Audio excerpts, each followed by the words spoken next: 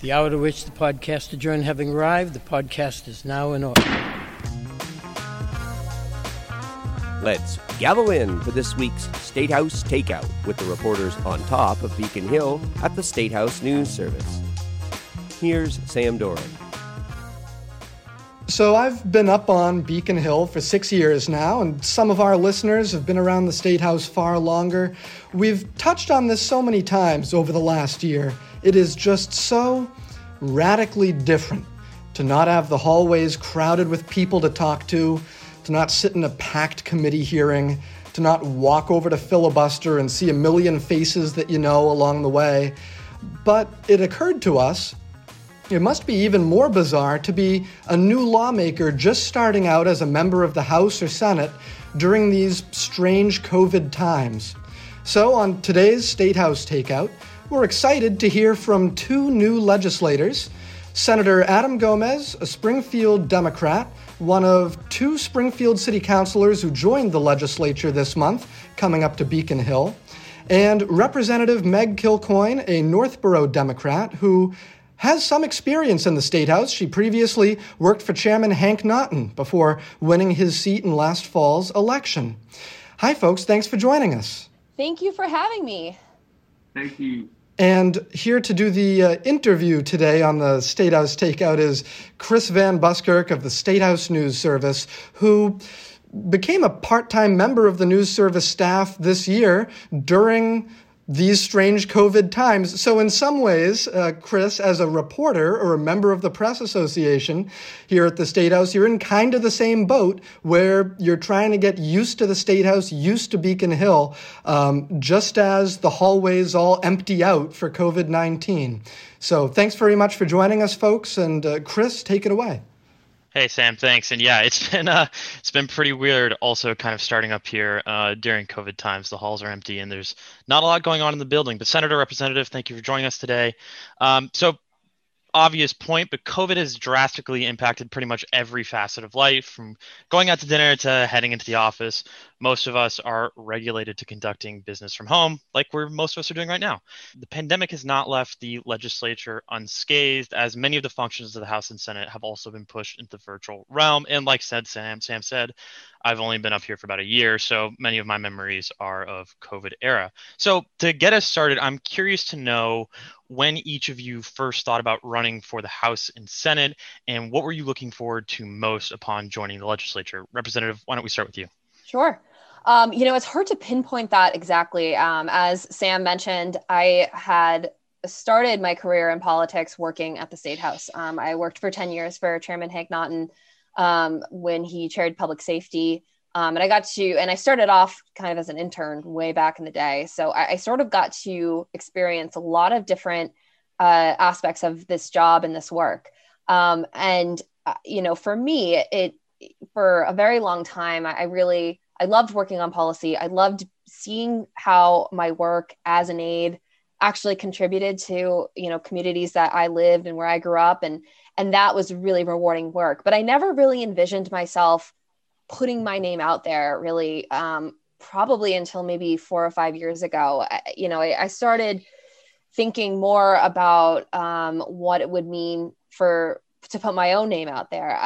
One thing that's been talked about a lot with my race and several other women that ran for the House this year is that, here in the State House, here in Massachusetts in the legislature, we've never really had equitable representation when it comes to women in the House. And even now, we still don't quite make 50-50, equal, like, representation of the populations here in the state. And there was a lot, and I actually didn't realize this until I won, and that with this incoming class, we're going to see the most women ever in the House. And so, for years in the building, I obviously observed those dynamics, and it was, incredible seeing the work that women have done over the years, succeeding in both, making policy and representing their communities in such a strong way, given that, they make up a sizable minority. And I think, for me, I always believe that we make the best policy if we're, actually representing what the population is in the state. And I always thought it was important to have more women in government. And so finally I started thinking, I can't tell other women they should run if I'm not willing to put my own name out there. And so, but it's even then, it's still something that I sort of thought about, but it never really was anything that I didn't know when the opportunity would come. And I was really happy in the role I was doing and the work I was doing, working in public safety. We got to work on a lot of really serious issues. So I got to work with different stakeholders and different legislators, but, let's flash forward to the pandemic. When Representative Naughton decided not to seek re-election, I realized that this was the opportunity. If I ever wanted to take it, I should. And I had spent 10 years serving, the communities in the 12th Worcester District. My family has lived there for generations.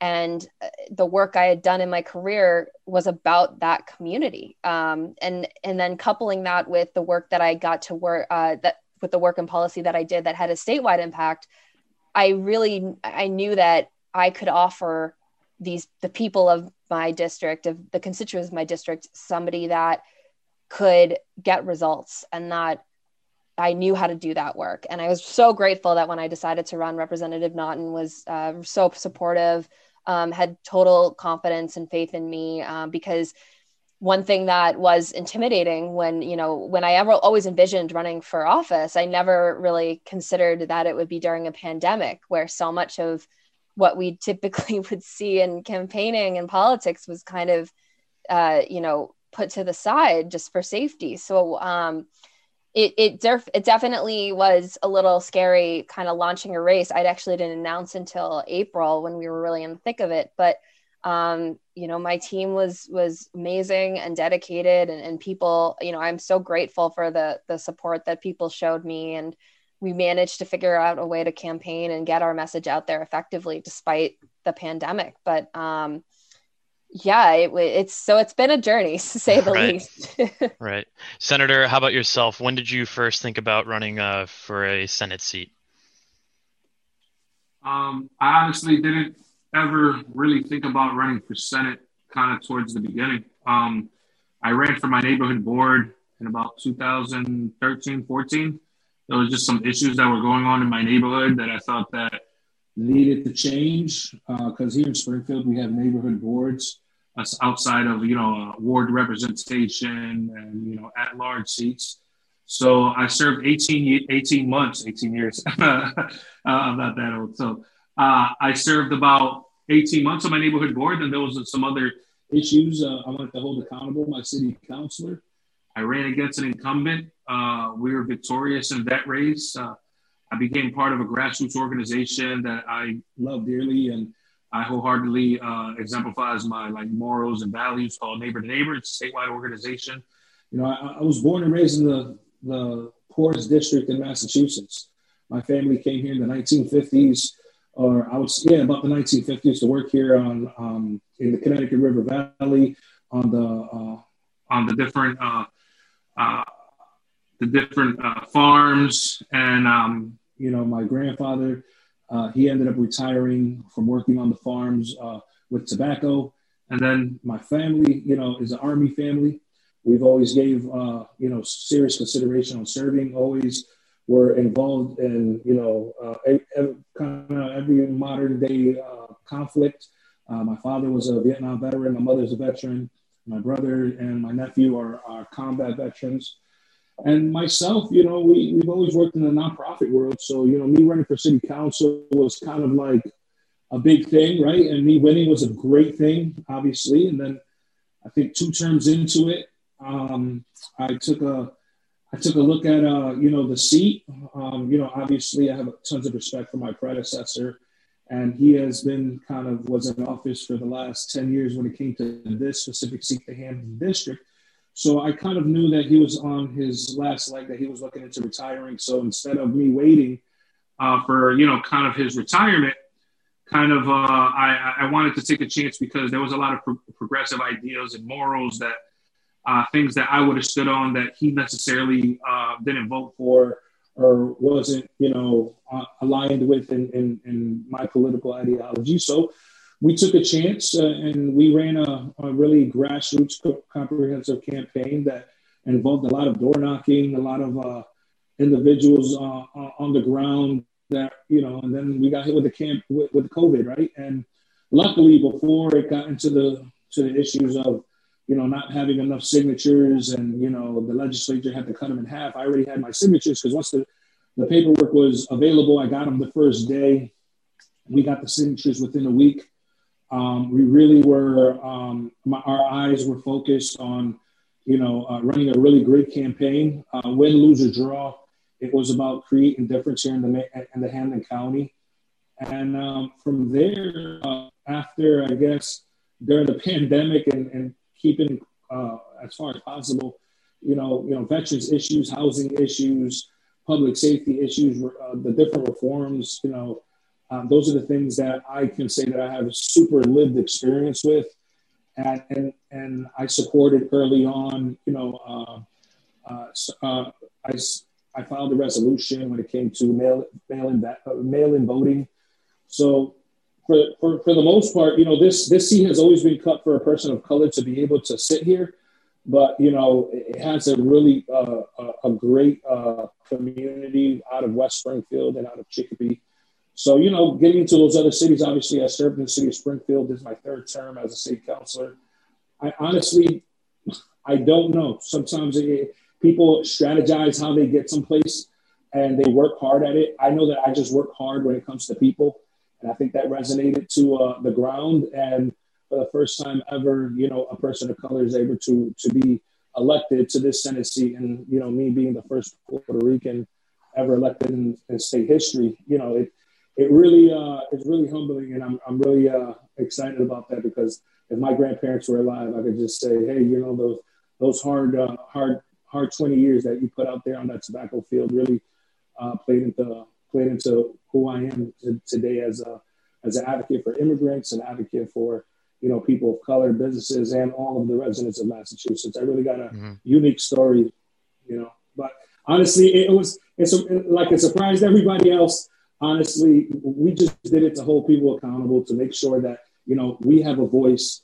And honestly, when people count you out, the real people, the people know your heart count you in. Right. And I guess I should have said this at the top of the show, but I guess congratulations to both of you for winning your respective seats. Thank you. Senator, you were kind of getting Senator, you're kind of getting to my next question. Many politicians at the national and state level have noted the challenges of campaigning during the pandemic. I think we saw some of that during the marquee Kennedy race.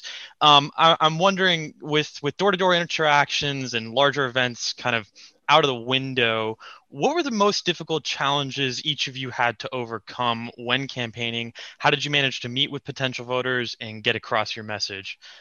Senator, why don't we go back to you?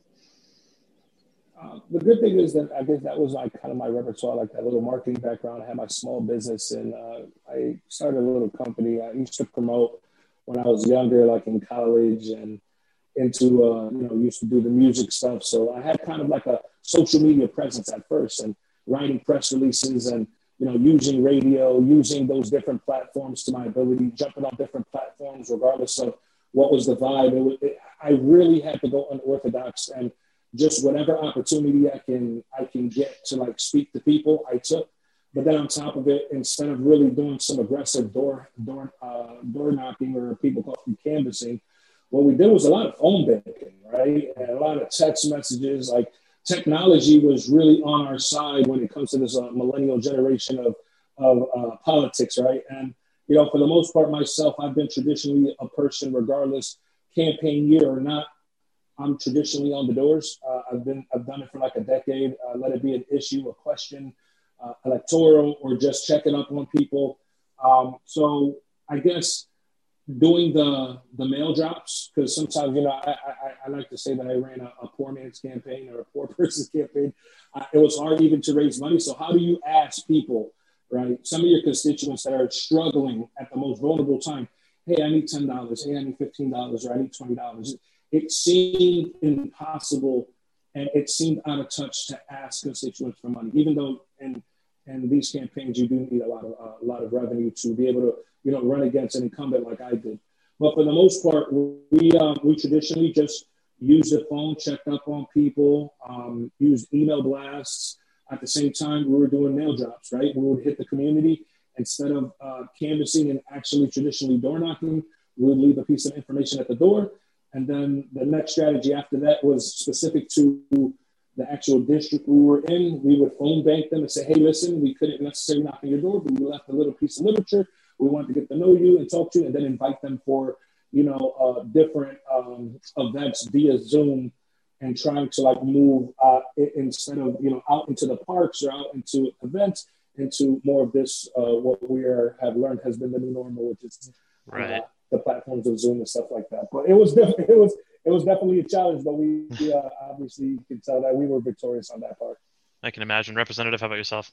Yeah, I mean, not much different than the senator's experience. I think he really hit the nail on the head with how different this campaign cycle looked. I think, though, we managed to do a little bit of no contact canvassing, not really traditional how you would always door knock, but I mean, it was a very odd time. And so we were always very careful to make sure that we were always safe. I was always wearing a face mask, and it was actually very beneficial in the summer when a lot of people were outside. So, whenever you would come around with your literature and you see somebody mowing their lawn, and you can kind of wave and have actually pretty good conversations, even if you're 10, 15 feet apart. And I think it was just about being really respectful of people's comfort level and whether or not they felt safe. I know I one time had a really great conversation with a constituent through a window, and one time through a closed door, and they just saw me coming and wanted to know who I was, and was able to kind of introduce myself and let them know who I was and why I was running, and hear from them what was important to them as well. I mean, I think that, like the senator was saying, it's hard when you don't get to have an interaction, because sometimes even when you start off a campaign, you learn so much from talking to people and what it is they care about. And with COVID, that sort of became obviously the primary concern, but learning about how it's impacting each of my communities was really important. So while we were fortunate that we were able to kind of figure out a way to talk to people in person in a safe way, we still had to supplement a lot, like the senator said, with social media, with digital media, making sure we were creative, lots of phone banking. So, at least making sure that we're making every effort to talk to somebody. And then I think,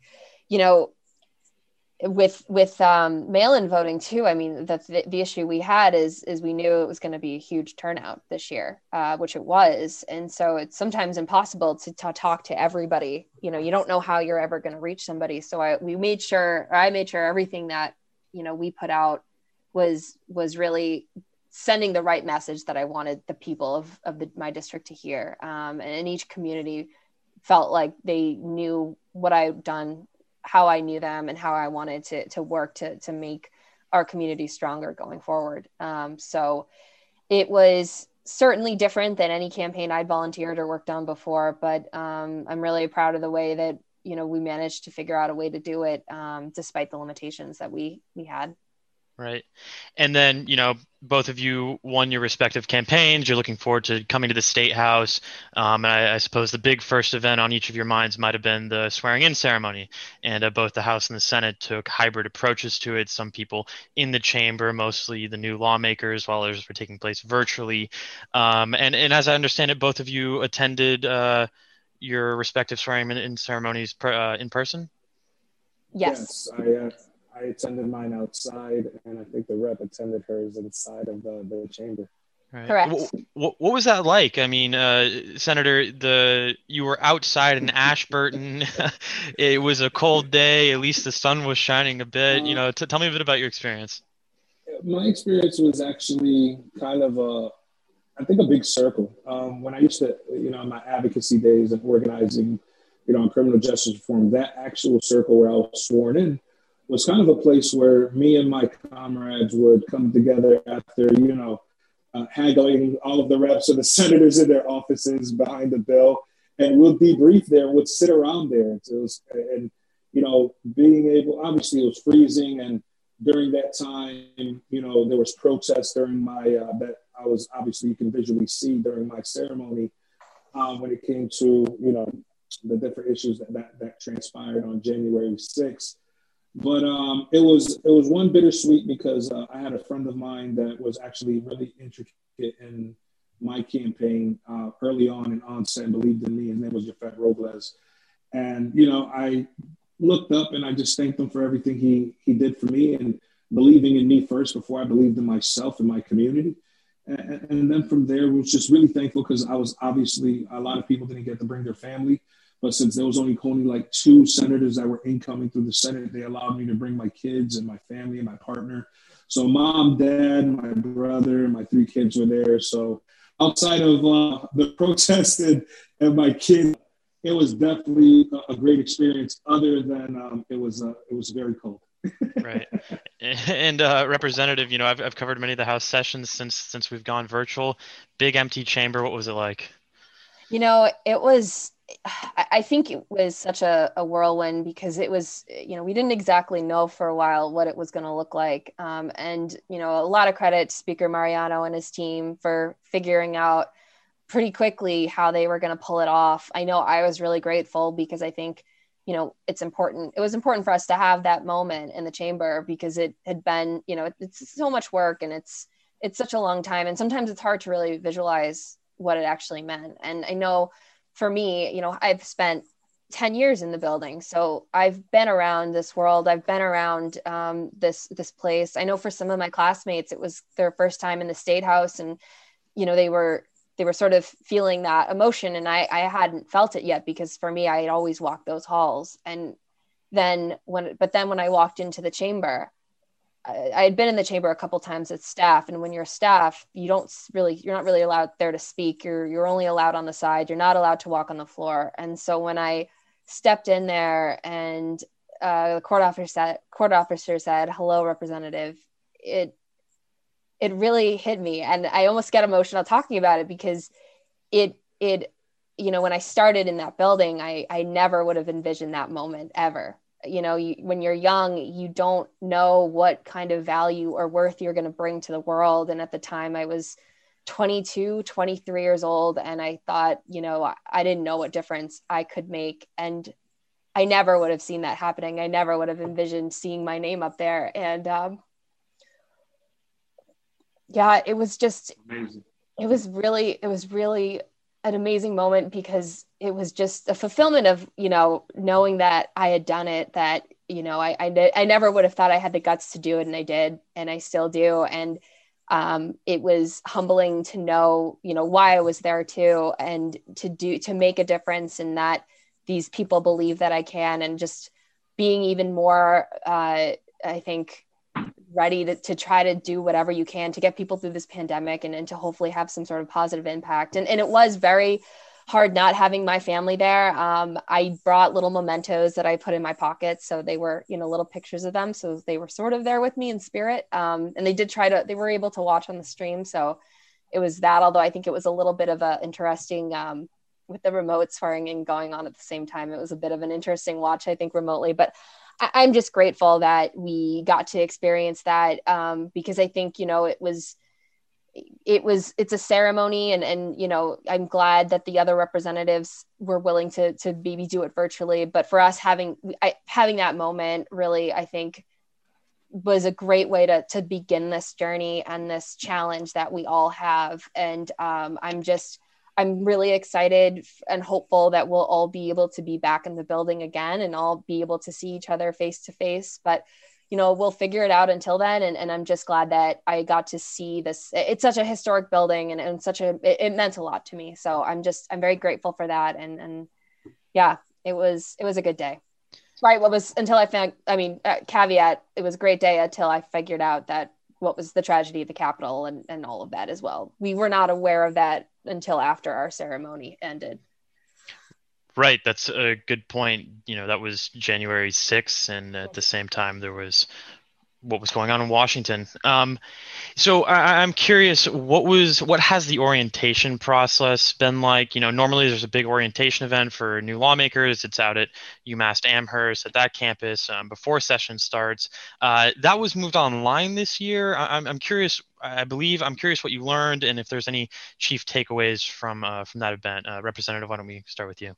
Yeah, I mean, I think we have not had really the traditional orientation. There's been a lot of obviously transition in the House and figuring out how to do everything remotely, and with session kind of ending the day before we were sworn in, we've there's a lot going on. So we actually have had a few Zoom introductory calls, and just, trying to best get us this information as best as possible, despite, being remote. I am very fortunate to have some building experience. So I've been able to sort of lean on that to kind of know what's going on. And obviously I've been trying to make sure if, anyone has questions, we try to make sure that they can use me as a resource if necessary. And we've talked to classmates as well, and sort of, questions on, did you see this? Did you see that? So we're sort of trying to form a little bit of a community despite not having the ability to see each other in person.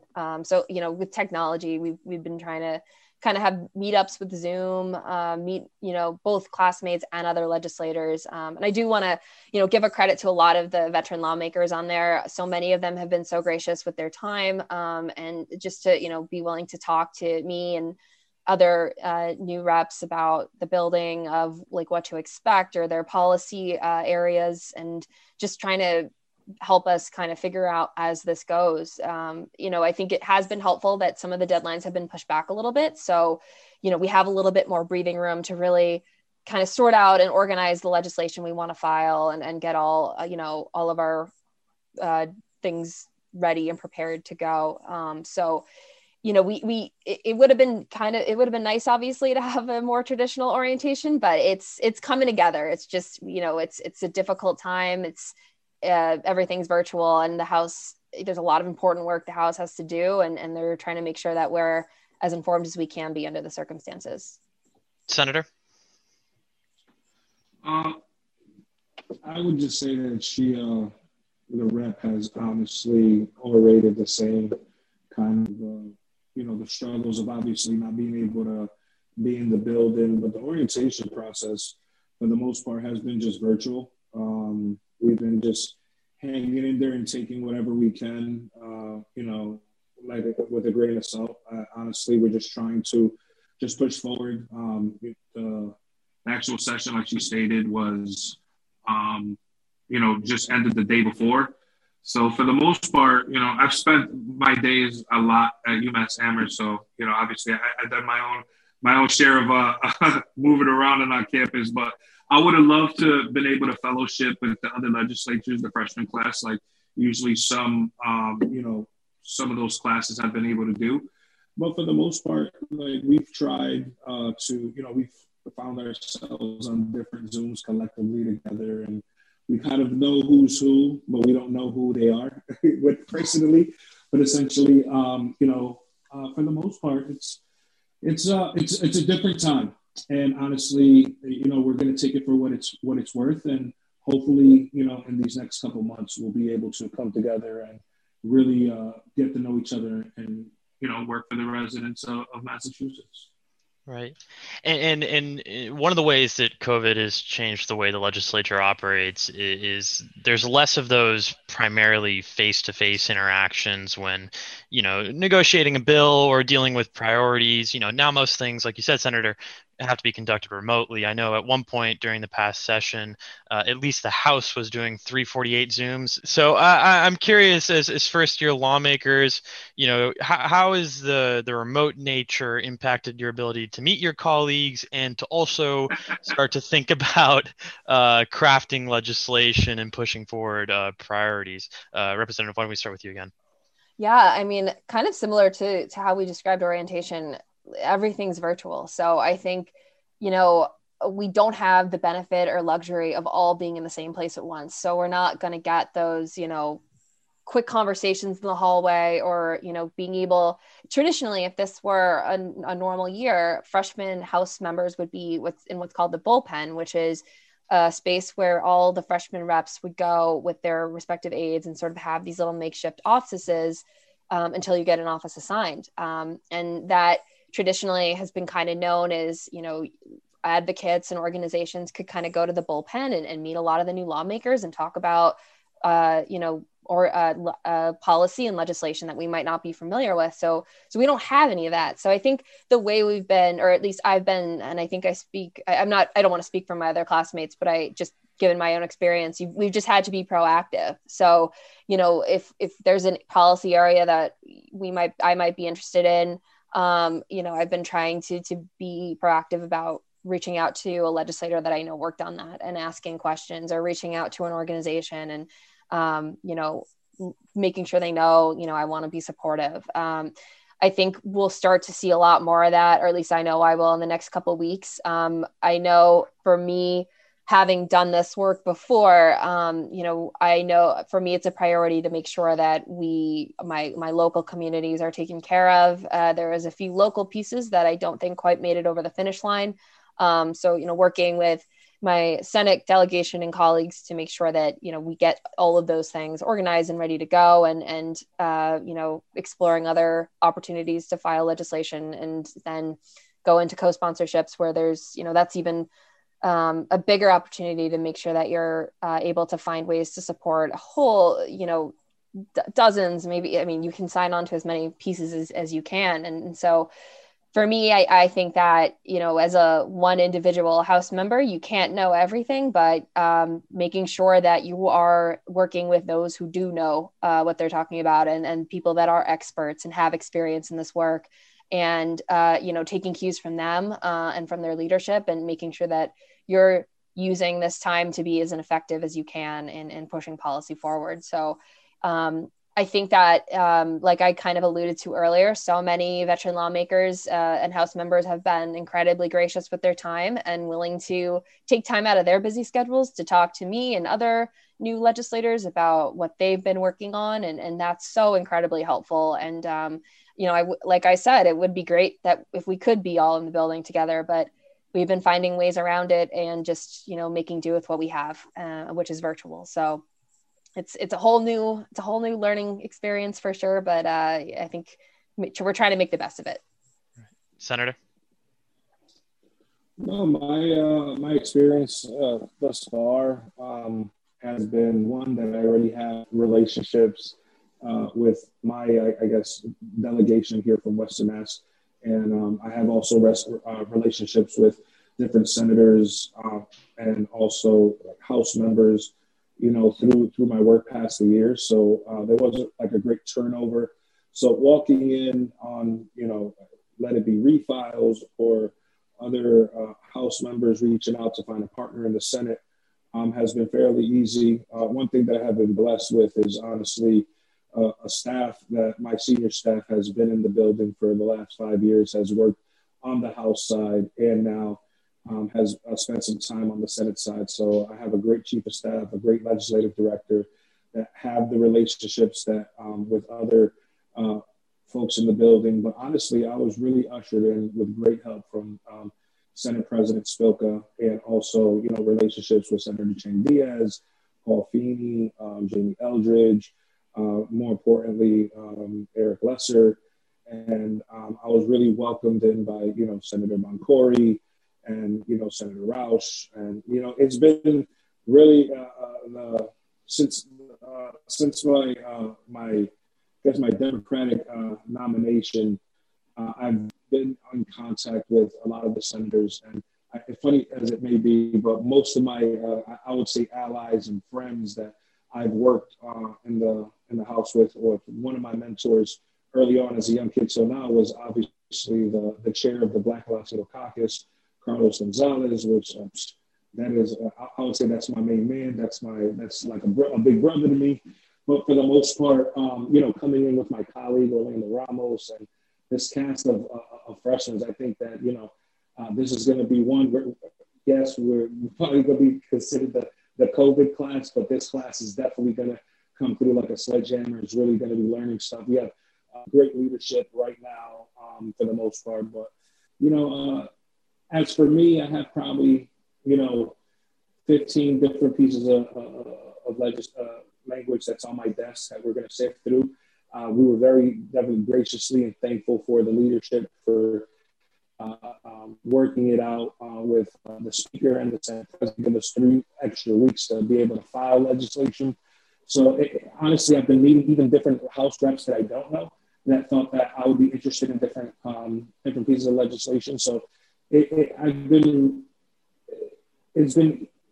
hard not to be in the building, but we're making do with what we have. So right. I'm really thankful for that. Right. And then as we run out of time here, just a final question. Any hopes for your committee assignments as the Speaker's office or Senate President's office reached out to you about what your preferences might be, Representative? Well, I think we're as new lawmakers, I think just the opportunity to sit on any committee is going to be incredibly interesting. I don't really want to put all my eggs in one basket on any particular committee because, there's a lot of House members and only so many committees to go around. I am excited though. For a long time, I've worked on the Public Safety Committee, so very familiar with a lot of issues, very fascinating policy stuff. One thing that though excites me about being a representative is, as a new lawmaker, you get to serve on several committees. So I'm really excited for the opportunity just to go where the speaker thinks that I might be best suited, and hopefully work on issues that are going to impact both my community in the 12th Worcester District and, important issues across the state, and learn just by being on a committee, you learn so much. You hear from so many different stakeholders, so many different individuals. And so no matter where I end up, I'm just excited for the opportunity both to learn just about new policy areas, learn from some of the leaders on each of the committees and the chairs, and just really get to sink my teeth into it. It's an exciting time. So like I said, as a freshman lawmaker, I really don't know where I'll end up. But I'll be sure to, I have thoughts on it that I will convey to leadership, but we'll see what happens. It's exciting. Senator, how about yourself? I think, wherever the Senate President would necessarily need me, I'd be humbled to serve. Obviously, housing is one of the top of my list. Economic development. Obviously, I have a intricate, love for the industry now that the prohibition is over when it comes to cannabis. Outside of that, really just humbled to serve. And if she needs me to be in any of these committees to serve the Senate at its best, I will. But, obviously everybody wants to be somewhere where they're loved, but being a freshman, obviously there's a little bit of, you got to get your legs under you so you can run. So I'm willing to take whatever is offered to me and be very humble to serve in that capacity. All right. Hey, thanks, folks. We're just out of time here, but thank you to Representative Kilcoyne, Senator Gomez, and Chris Van Buskirk. Thanks all for an interesting conversation, and as different as the start of this general court may be, seems like the level of excitement for new lawmakers coming in and ready to get to work is no less than normal. So thanks very much, folks, and best of luck in the 192nd General Court. Thank you so much, Sam. And thank you, Chris, for the very insightful questions as well. Thank you, gentlemen. And it is my pleasure. Congratulations, Rep. I really look forward to working with you. Yes, you as well. Congratulations, Senator. Really enjoyed having you on this podcast, sharing this podcast with you, and looking forward to working with you as well. Awesome. Hey, thanks, guys. Appreciate you taking the time. Really do.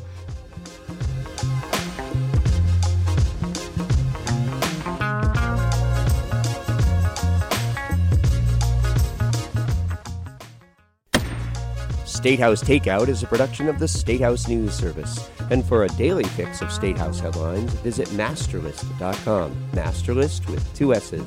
Thanks again for listening. See you next week.